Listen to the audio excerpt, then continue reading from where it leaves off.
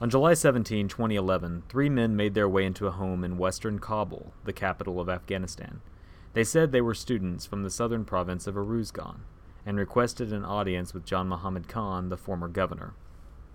Bodyguards searched the men and allowed them to enter. They asked John Muhammad Khan for some help purchasing school supplies, and were each given about $70. It isn't uncommon in Afghanistan to request assistance from powerful tribal elders and community leaders. The men left Khan's house and went to a local bazaar. They returned around 8 p.m. and told private security they wanted to thank John Muhammad Khan for the financial assistance and say goodbye. This time, the men wore suicide vests and carried AK-47s concealed beneath their clothes. This time, they weren't searched. And when they were taken to John Muhammad Khan, they drew their rifles and shot him dead before engaging in a shootout with his bodyguards. Afghan security forces responded to the incident and laid siege to the house. The fight ended after a few hours, with the attackers dead or in police custody. But that John Muhammad Khan, or JMK, as he was known to his Western advisors, died a violent death isn't really surprising. You see, JMK's life was one of revenge, one of the main principles of Pashtunwali, the honor code of the Pashtun people.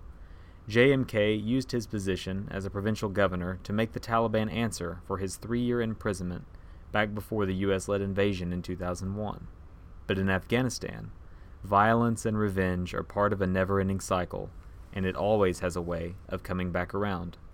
I'm Kyle Reynolds. This is Green and White, Stories from Afghanistan.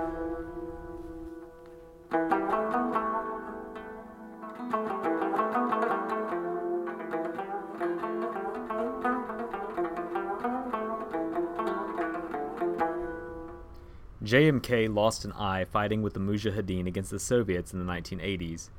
And in order to understand politics in Afghanistan today, you have to understand that these Mujahideen, these holy warriors, are still around. They're old now, but they sit in powerful positions in the government and serve as advisors or politicians and leaders in their own right.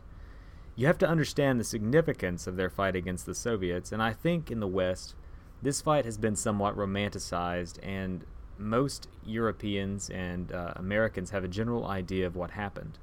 But what most people don't know is what happened between the Soviet withdrawal and the American invasion.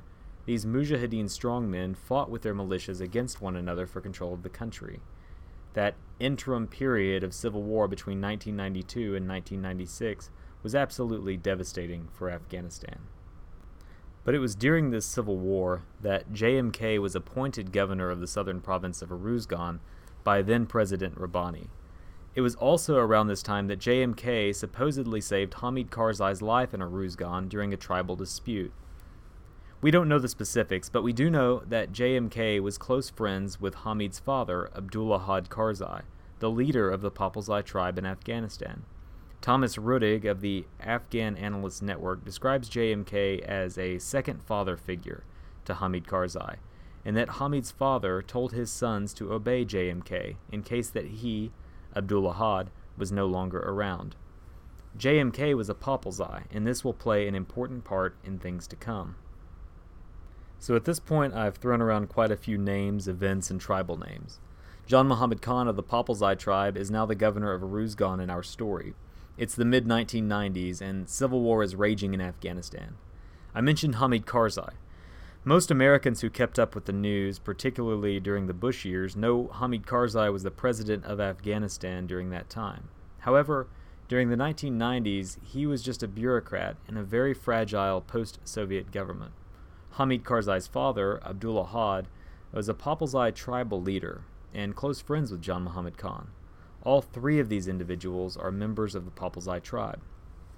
But tribes in Afghanistan are a whole different discussion. It's complicated, and there isn't a concise history or chronicle of all of them, so here's what you need to know for this podcast. Southern Afghanistan is composed largely of Pashtun people. This group, the Pashtuns, is divided into tribes.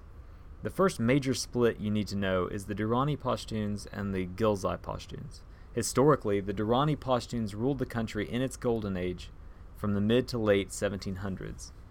The Ghilzai Pashtuns ruled the country from 1080 to the mid-1700s when the Durrani tribe took over. These two groups, the Ghilzai and the Durrani, further divide dozens upon dozens of times. The Papalzai tribe is one of the major Durrani subtribes. John Muhammad Khan, Hamid Karzai, and Hamid's father, Abdul Ahad, belong to this tribe.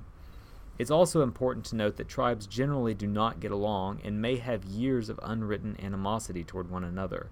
John Muhammad Khan, a Durrani Papalzai, did not much like Ghilzai Pashtuns. When you talk about Afghanistan, or when you try to make a podcast detailing interesting stories from the country, there's a tendency to go chasing rabbits. The average person's knowledge of Afghanistan is limited, and I know this podcast may be hard to follow. The Afghan names and tribes all sound very foreign initially, and I have done my best to limit the number of names I included in this first episode. The war has gone on now for 15 years, and at some point in that time, people kind of stopped paying attention. This lack of public attention works well for the companies, the contractors, and the military-industrial complex that operates there. They're able to get away with things the average person would likely find rather appalling. And while this episode focuses on JMK, I think it's important to note basic tribal information and historical context to give you, the listener, an idea of the political landscape that shaped men like JMK. So with all that being said, let's pick this story back up with the rise of the Taliban.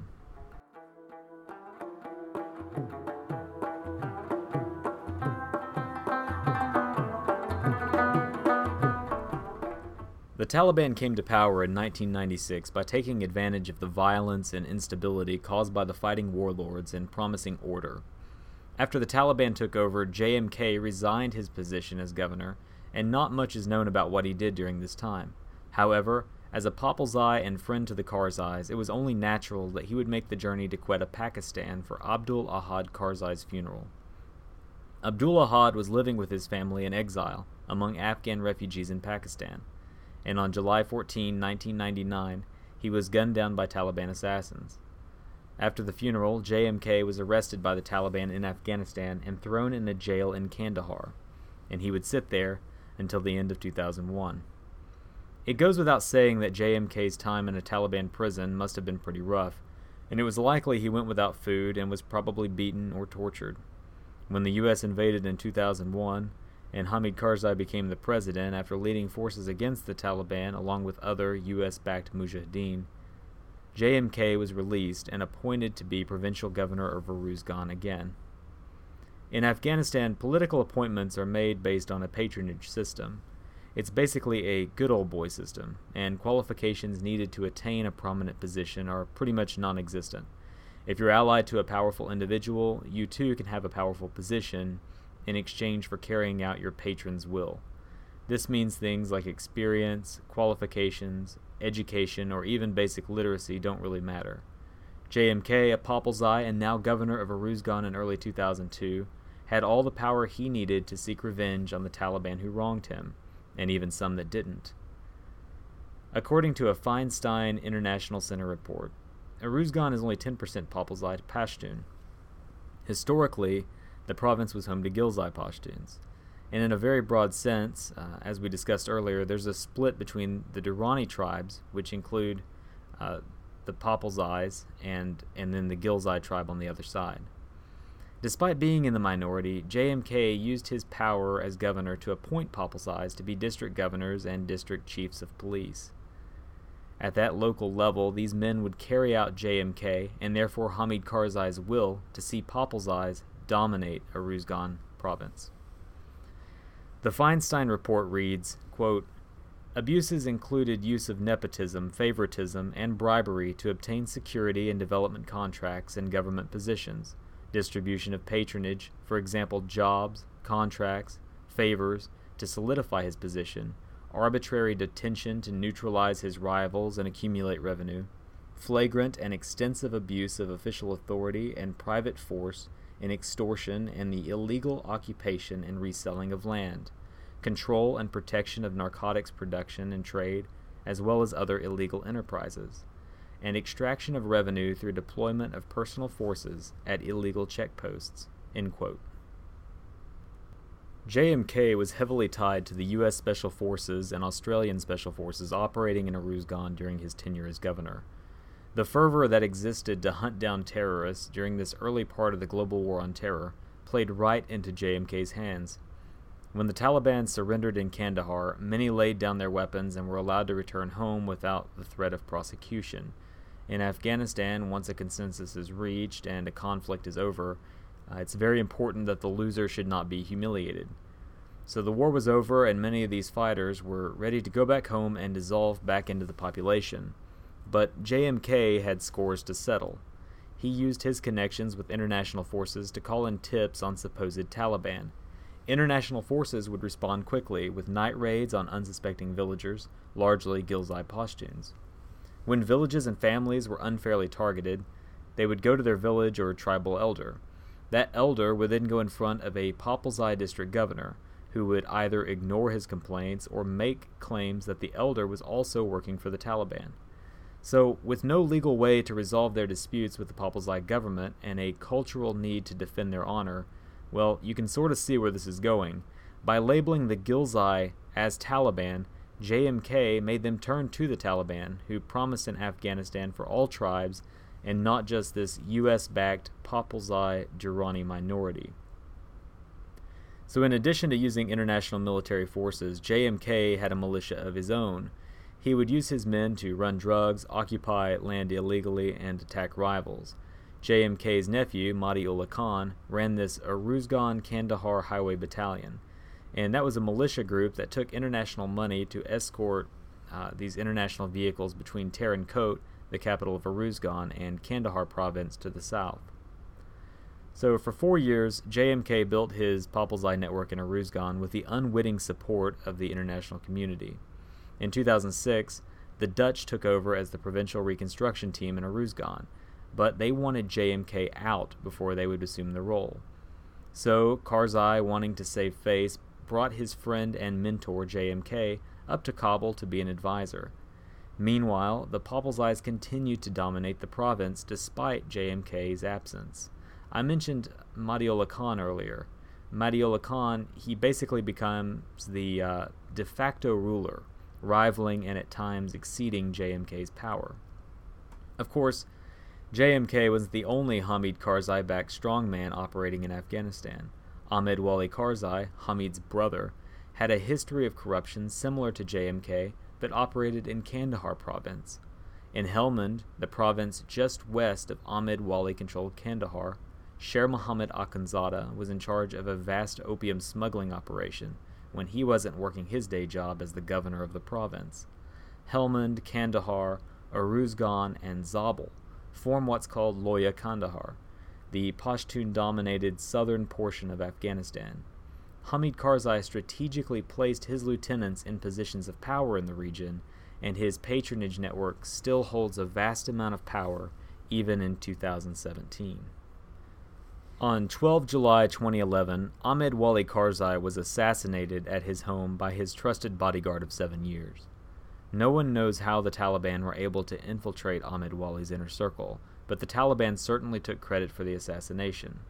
They also took credit for the one 5 days later, on 17 July, that took JMK's life. An unnamed official told the Long War Journal, the assassination of Ahmed Wali and Khan, quote, may be part of an organized campaign against the Papalzai leadership, end quote. It most certainly was against Papalzai leadership, and really, it was about honor, and the driving force behind so much of the conflict in Afghanistan, revenge. JMK used his position to pursue a vendetta against the Taliban, and, in doing so, permanently aligned the Ghilzai Pashtuns of Uruzgan with the insurgency. It would make sense to use JMK's story as an example of what not to do, and how corrupt leadership leads to marginalized people fighting back. But as we will see, the situation in Uruzgan will only get worse. Thank you so much for listening to the first episode of Green and White. The name Green and White comes from military symbology. Friendly forces are represented with blue and the enemy is always in red. Host country, in this case Afghanistan, forces are green and civilians are considered white. In Afghanistan, as you will see, there's a blurring of lines between military and civilian forces. The second episode is already available for download and focuses on JMK's nephew Madiola Khan and the problem of private militias. I think episode 2 is more exciting and narrative focused because there is quite a bit more info on Madiola Khan than there is on JMK. If you enjoyed this podcast, consider subscribing to be notified of new releases or follow the podcast on Twitter at Green and White Podcast. I am a full-time student who works full-time, but I will try to put out an episode every couple of weeks. Thanks again, and we will pick this back up in episode 2.